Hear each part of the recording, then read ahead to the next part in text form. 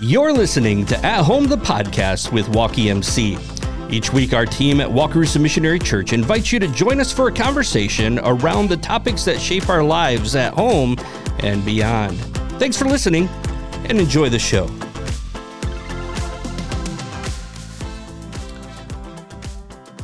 And we're back in the studio this week, getting ready to talk about a new series that just started here. So we're welcoming you, our guest. Thank you for joining us today. Angie Brenneman sitting at the table with us, our family ministry pastor, Brant, our executive leader. I'm Chris Knight, and we're glad that you joined us today. Guys, we kicked off last Sunday a 3-week series building up to Easter. First of all, does it seem real that Easter's this close? No. Time flies. Well, I would like more sunshine because Easter and Easter bunnies and like that Easter whole fun. bunnies. No, but that's what everything you see in the kids stuff and all that. It's just like it deserves sunshine. It doesn't seem Easterish yet to me. That's why every time I hear people talking about spring break, being an empty nester now, I'm like, spring break, oh yeah, I guess that was a thing. Yeah. I forget about it. But that's coming really quickly, and I'm ready. Because hopefully we'll bring some warmer weather our way. Mm-hmm. But it's Easter, and we're getting ready to kind of ramp up here towards Easter, and we want to set the stage for Easter. I think it's really easy for followers of Jesus to just get to Easter and talk about the empty grave, but not really talk about the sacrifice and the price. And so these next couple weeks prior to Easter, we're just gonna tackle some of those topics. I want to know today, guys, what brings you stress? What brings stress into your life? Okay, Brant, what would you say? Well, we just had a fire alarm go off at the church. That was pretty stressful. You should have seen us running around this building trying to figure out what's going on.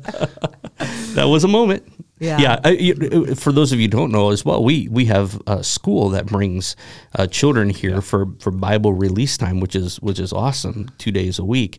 And the bus shows up as the fire alarms are going off. So that's a little stressful. Hey, why don't you just hold the kids right there for Everything's okay, kids. It's going to be great. It's your just last stay day right of there on the Bible. bus. It's your last, that's right. Literally the last day in Bible, yeah. That was stress. Yeah, guys, I got the opportunity this week to sit under the basket at Gainbridge Fieldhouse for the Northwood State Championship game.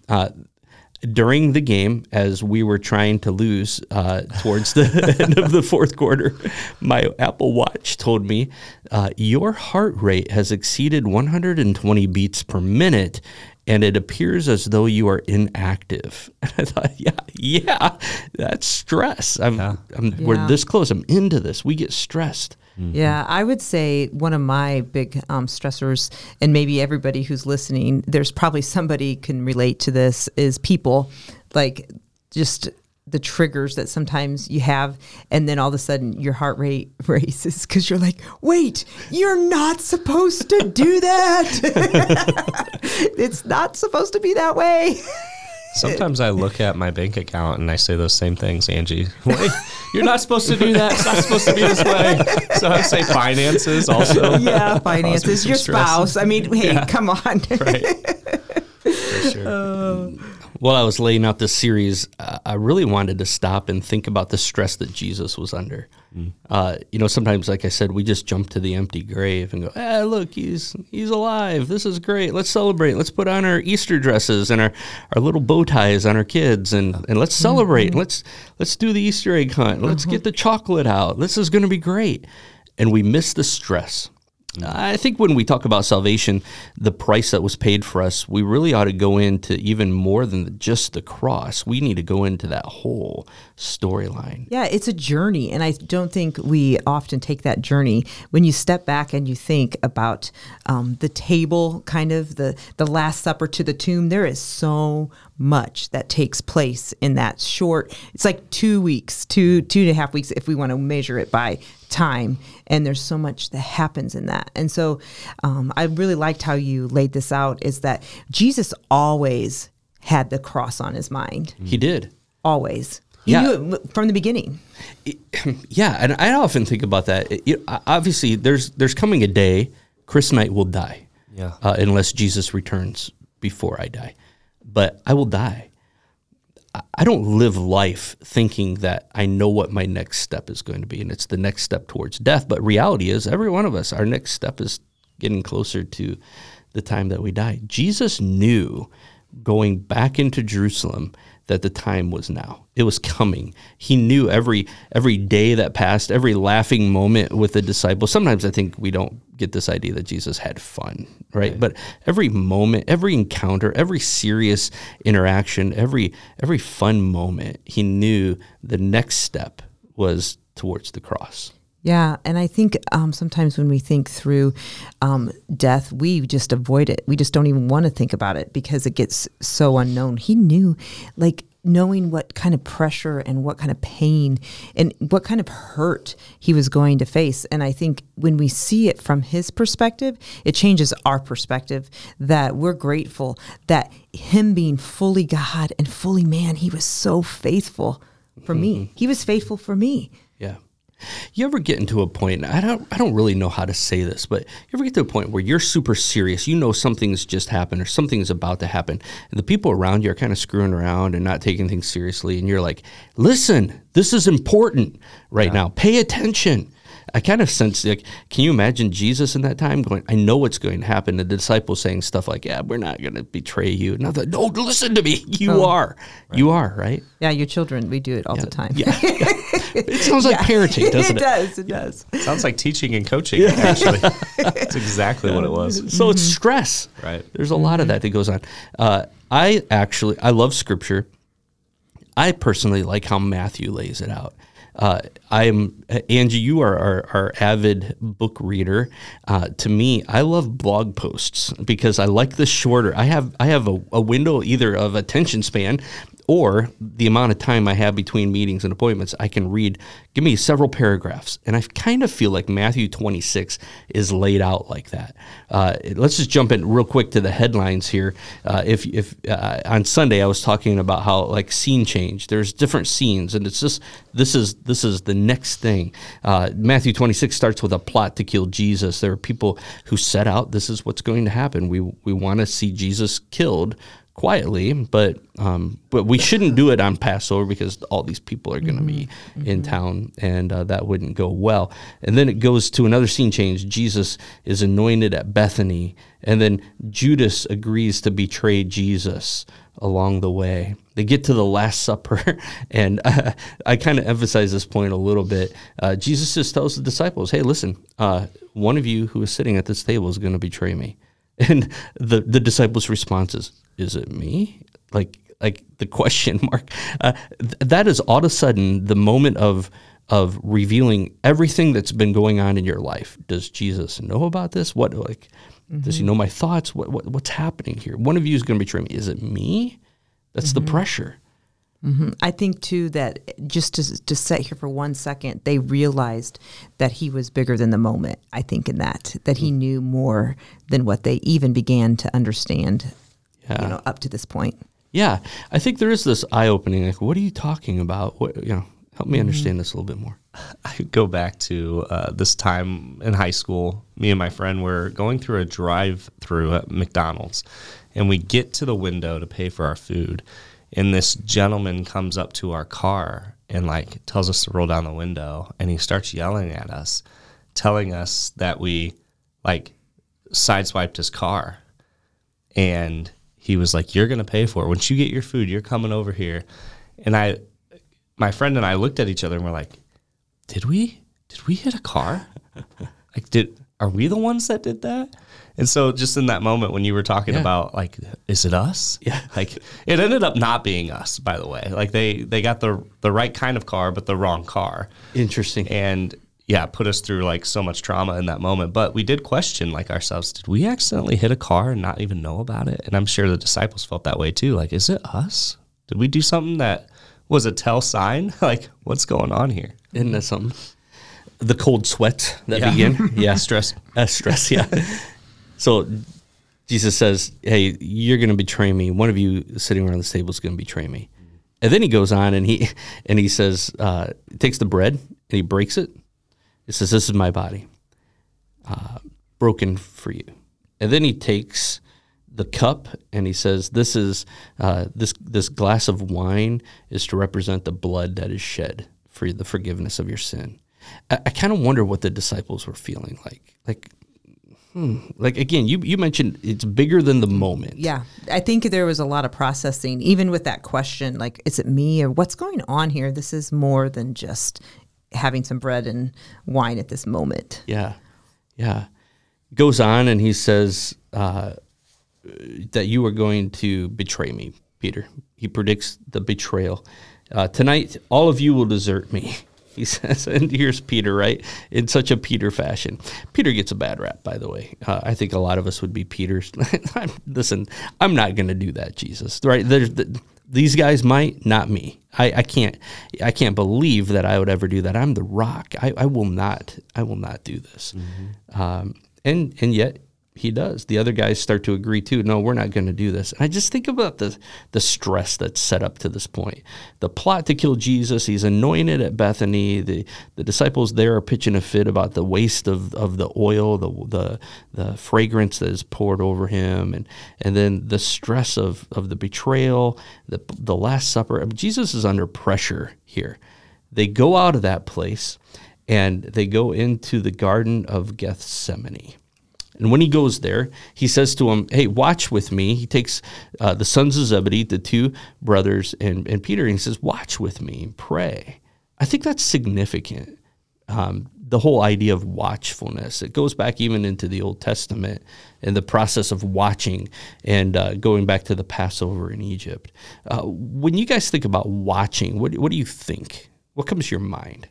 Awareness, but also playing a responsibility. Like, we have a responsibility to be aware. It's not just having awareness, it's taking the responsibility of awareness. And so that's kind of what Jesus is inviting them to, is like, watch with me. He's making the invitation and he's putting it out there for them. Mm-hmm. And it's their responsibility and their response that's up to them. And I think that just really puts a character piece of God in this, that he's still given us the opportunity to be involved in this journey and in this time. Yeah. And it's up to them how they respond, because we know how they responded. Yeah. There's a sense of urgency too there with that alertness. Yeah.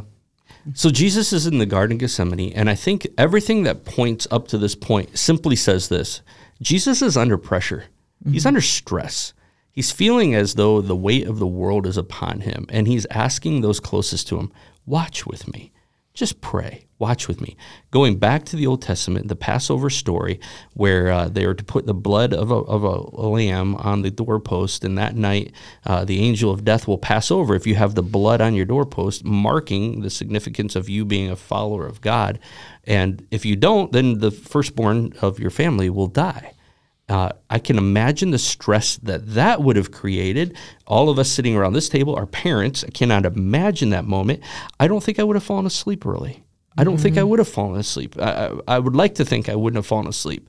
Just praying, God, make sure everything is good with our family. The watchfulness there. That same concept of watchfulness is the same concept of watchfulness that we're seeing now in this book of Matthew as he's talking about this moment with these disciples. Watch with me, guys. Yeah. That just made me think, when our kids are sick, Hutch was throwing up the other night, you're automatically just awake now.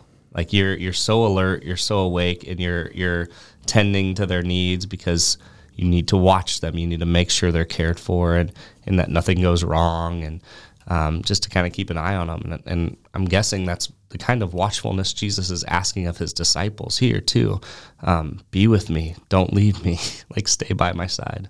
Mm-hmm. And that shows even to his, like the emphasis of relationship and what he desired, that these guys, he's called them to walk with him and be in relationship with him. And so in this moment when he's at the highest amount of stress, he's still inviting them. He knows what the result is going to be, but he still wants that relationship and wants that opportunity for them to be involved. Yeah. On Sunday, I was painting a picture of what this whole idea of a Gethsemane is all about. To me, I love Scripture, and I love how it just paints clarity. But so many times we don't understand the clarity because either culturally we don't do those things anymore, or historically we've moved on from that tradition. The fact that he's in Gethsemane, that's an olive grove. It's referred to as different things. I think it's John that simply says they went to a garden. If I'm not mistaken, it's Luke that said they went to the Mount of Olives, and then Mark and Matthew both say this was Gethsemane. Well, a Gethsemane was really interesting. So in the middle of this garden, if you will, it's an olive grove. Olives were grown in order to make olive oil, and that required one of those big millstones. So they would take these fresh olives and they put them in this little trough area, and this millstone would crush them. And out of that crushing would come the virgin or extra virgin olive oil, the first run of this oil that's being pressed. And then they would take all of that pulp and they put them in these hemp bags, and they'd take this long telephone pole like a structure, and they would put a rock on top of these hemp bags, put the pole over top of it, and then put weights on the end. And that pole would create like a lever that would just press out any extra oil, and it would sit there over time, just continually pressing until there was no more oil. And that gath, that pole is referred to as a gath, and the oil is shemanim, and so the Gethsemane comes out of this. And so in the middle of these gardens, there was this Gethsemane, this press, and the fact that Jesus is in there feeling the weight of the world and the press upon him, we understand from Scripture that he began to do what? Yeah, sweat blood. Sweat drops of blood. That's pressure. That's weight. And I love the picture because I think it's something we quickly pass over. I think that's really true. And just that, I think this is cool about the Bible too. Like you said, it just paints something in the moment, kind of like a big canvas that you see this taking place, and Jesus in this garden, and he's so heavy. His spirit is so heavy, let alone the whole weight that he's carrying, the burden that he's actually coming to his Father and saying, I don't know if I can do this. Yeah, let this cup pass from me. And then go back. Hey, guys, watch with me. I'm under a lot of stress. Watch for me. And you find your friends sleeping. I know. How does that make you feel? I know. Losers. Right? I mean, I picked you guys. Yeah. Mistake. Yeah. And then to go back, at least, okay, I woke them up, so now I know they're going to watch with me, right? And I'm going to go back. And then he keeps having this encounter with him 3 times. They're sleeping. How many times did Peter deny Christ? Yep, 3. Man, isn't it interesting? There has to be some symbolism there too, right? Yeah. Of how many times we often fall asleep in our faith. Yeah. To only be woken up, again and again and again. So Jesus is about to pay this price, and he's just saying, be watchful.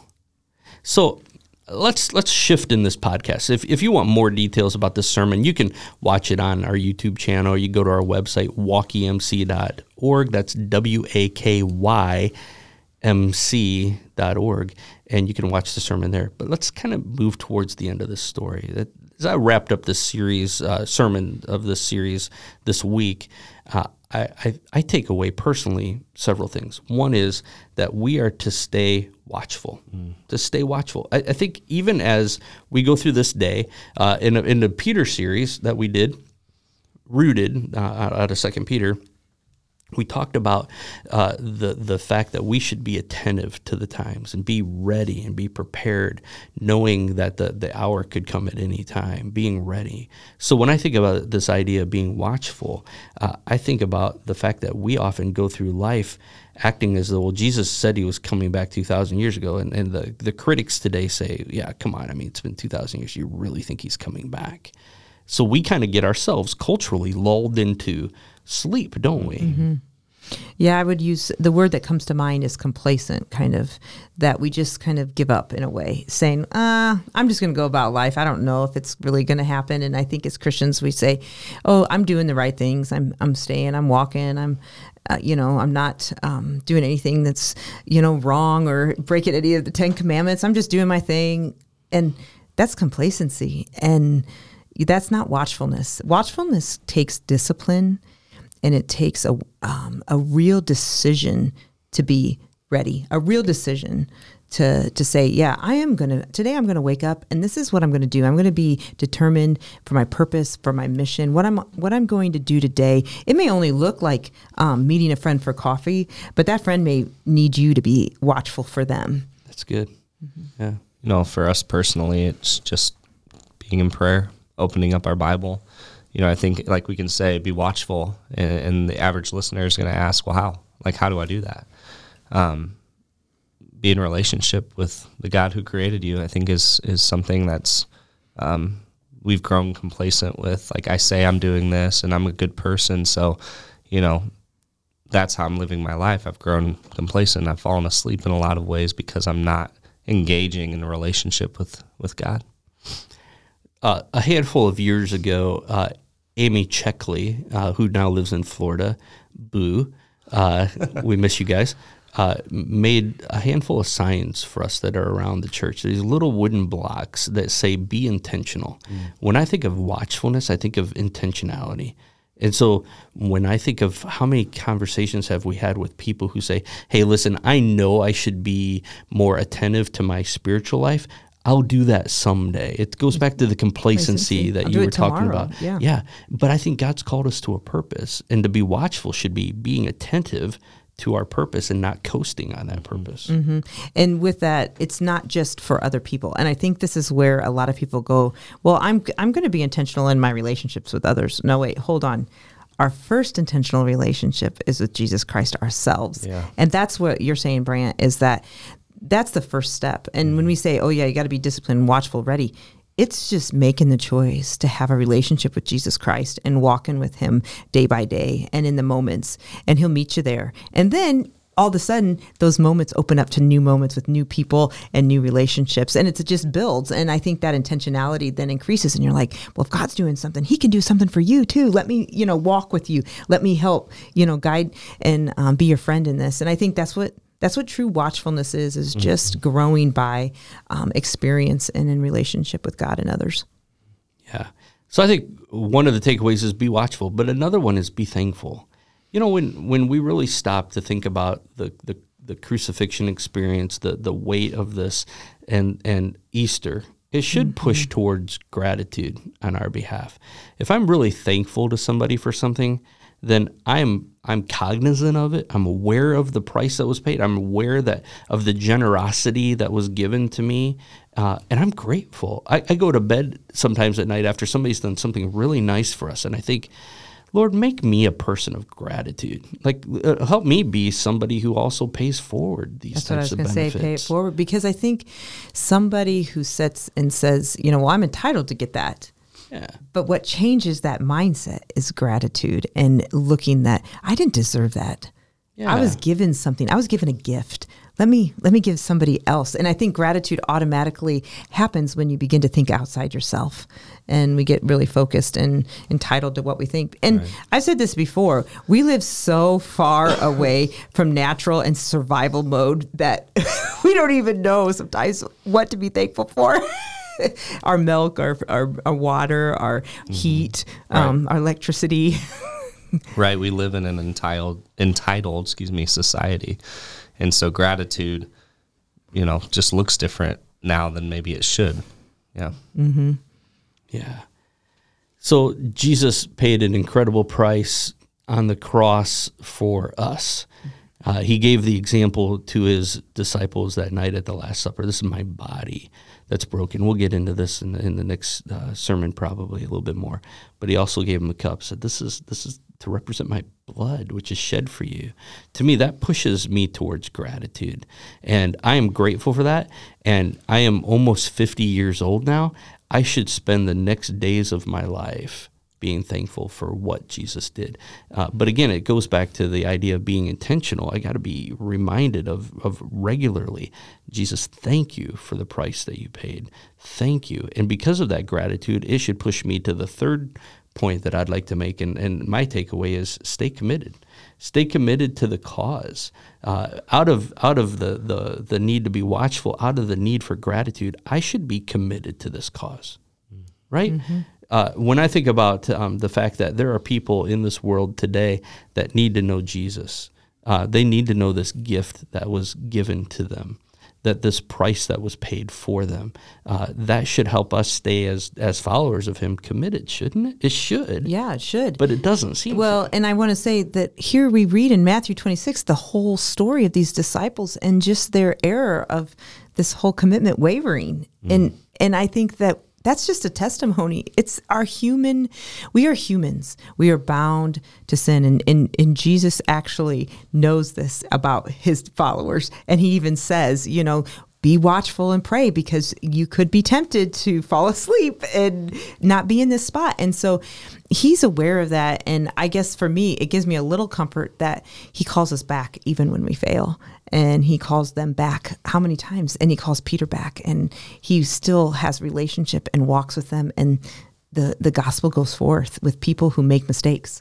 Let me ask you guys this. I agree with you, by the way. Let me ask you guys this.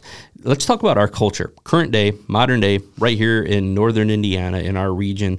Talk to me about commitment, just in general, to anything. Are we a committed people? Are we undercommitted? Are we overcommitted? How would you best describe? How would you guys define commitment?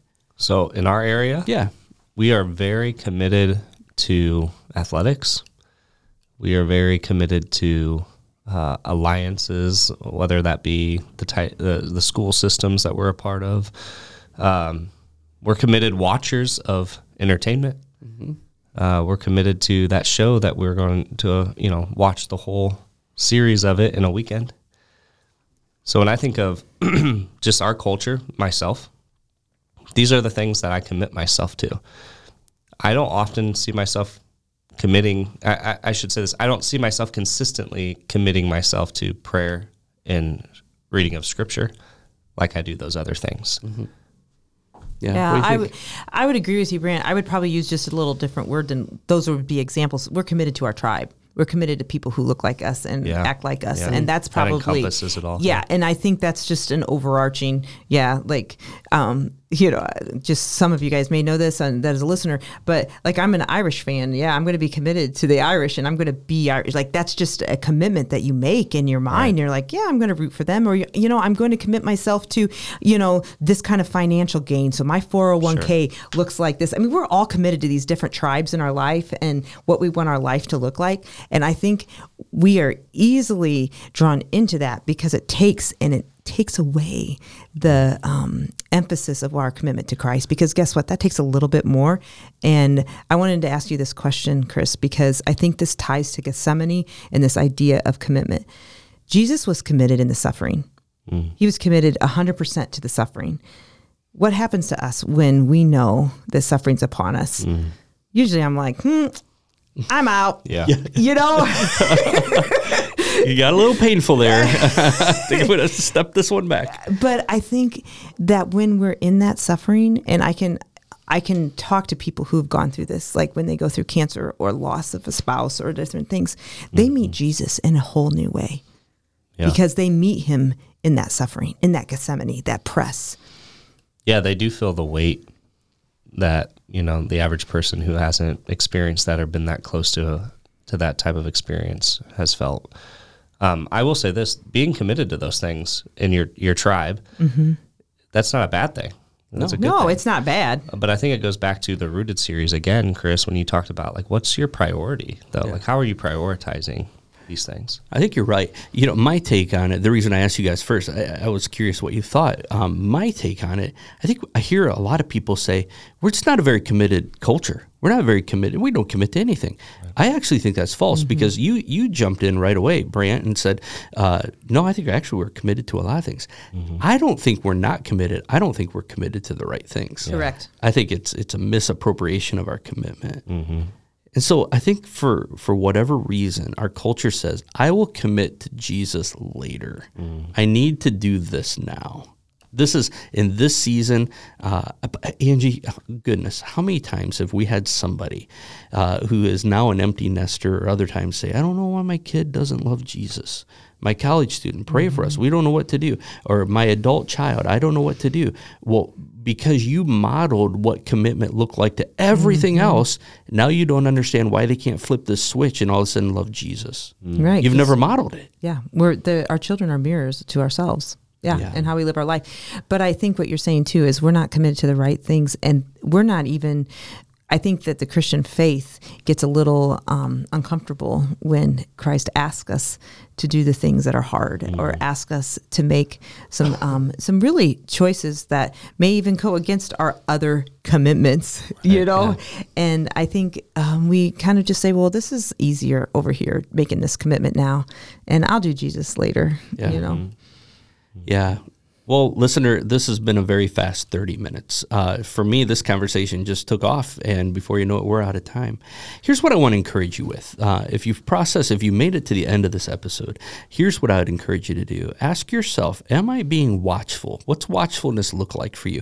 Am I being thankful? How grateful are you for the cross? How grateful are you for salvation? How grateful are you for the fact that Jesus says he is going to return? And then how committed are you? Stay committed. Are you committed to the cause of Christ? Don't wait for later on to become committed. Maybe ask yourself, what am I committed to that's taking the place of a commitment to a relationship with Jesus Christ? Listen, here at Wakarusa Missionary Church, we're here for you. We want to help you on your spiritual journey. We want to walk alongside you. We want to encourage you. Listen, none of us sitting around this table have gotten it all right. We are committed to continuing to grow ourselves, and we want to grow alongside with you. So if there's anything we can do to help you on your spiritual journey, then we encourage you to reach out to us. We would love to partner with you. If this episode has been encouraging, then we encourage you to share it with a friend. Share it with somebody else who maybe needs to listen to this concept of what it is to stay watchful, stay committed, and stay thankful. We are thankful for you. So thank you for your continued support of this podcast and for our ministry here in Wakarusa.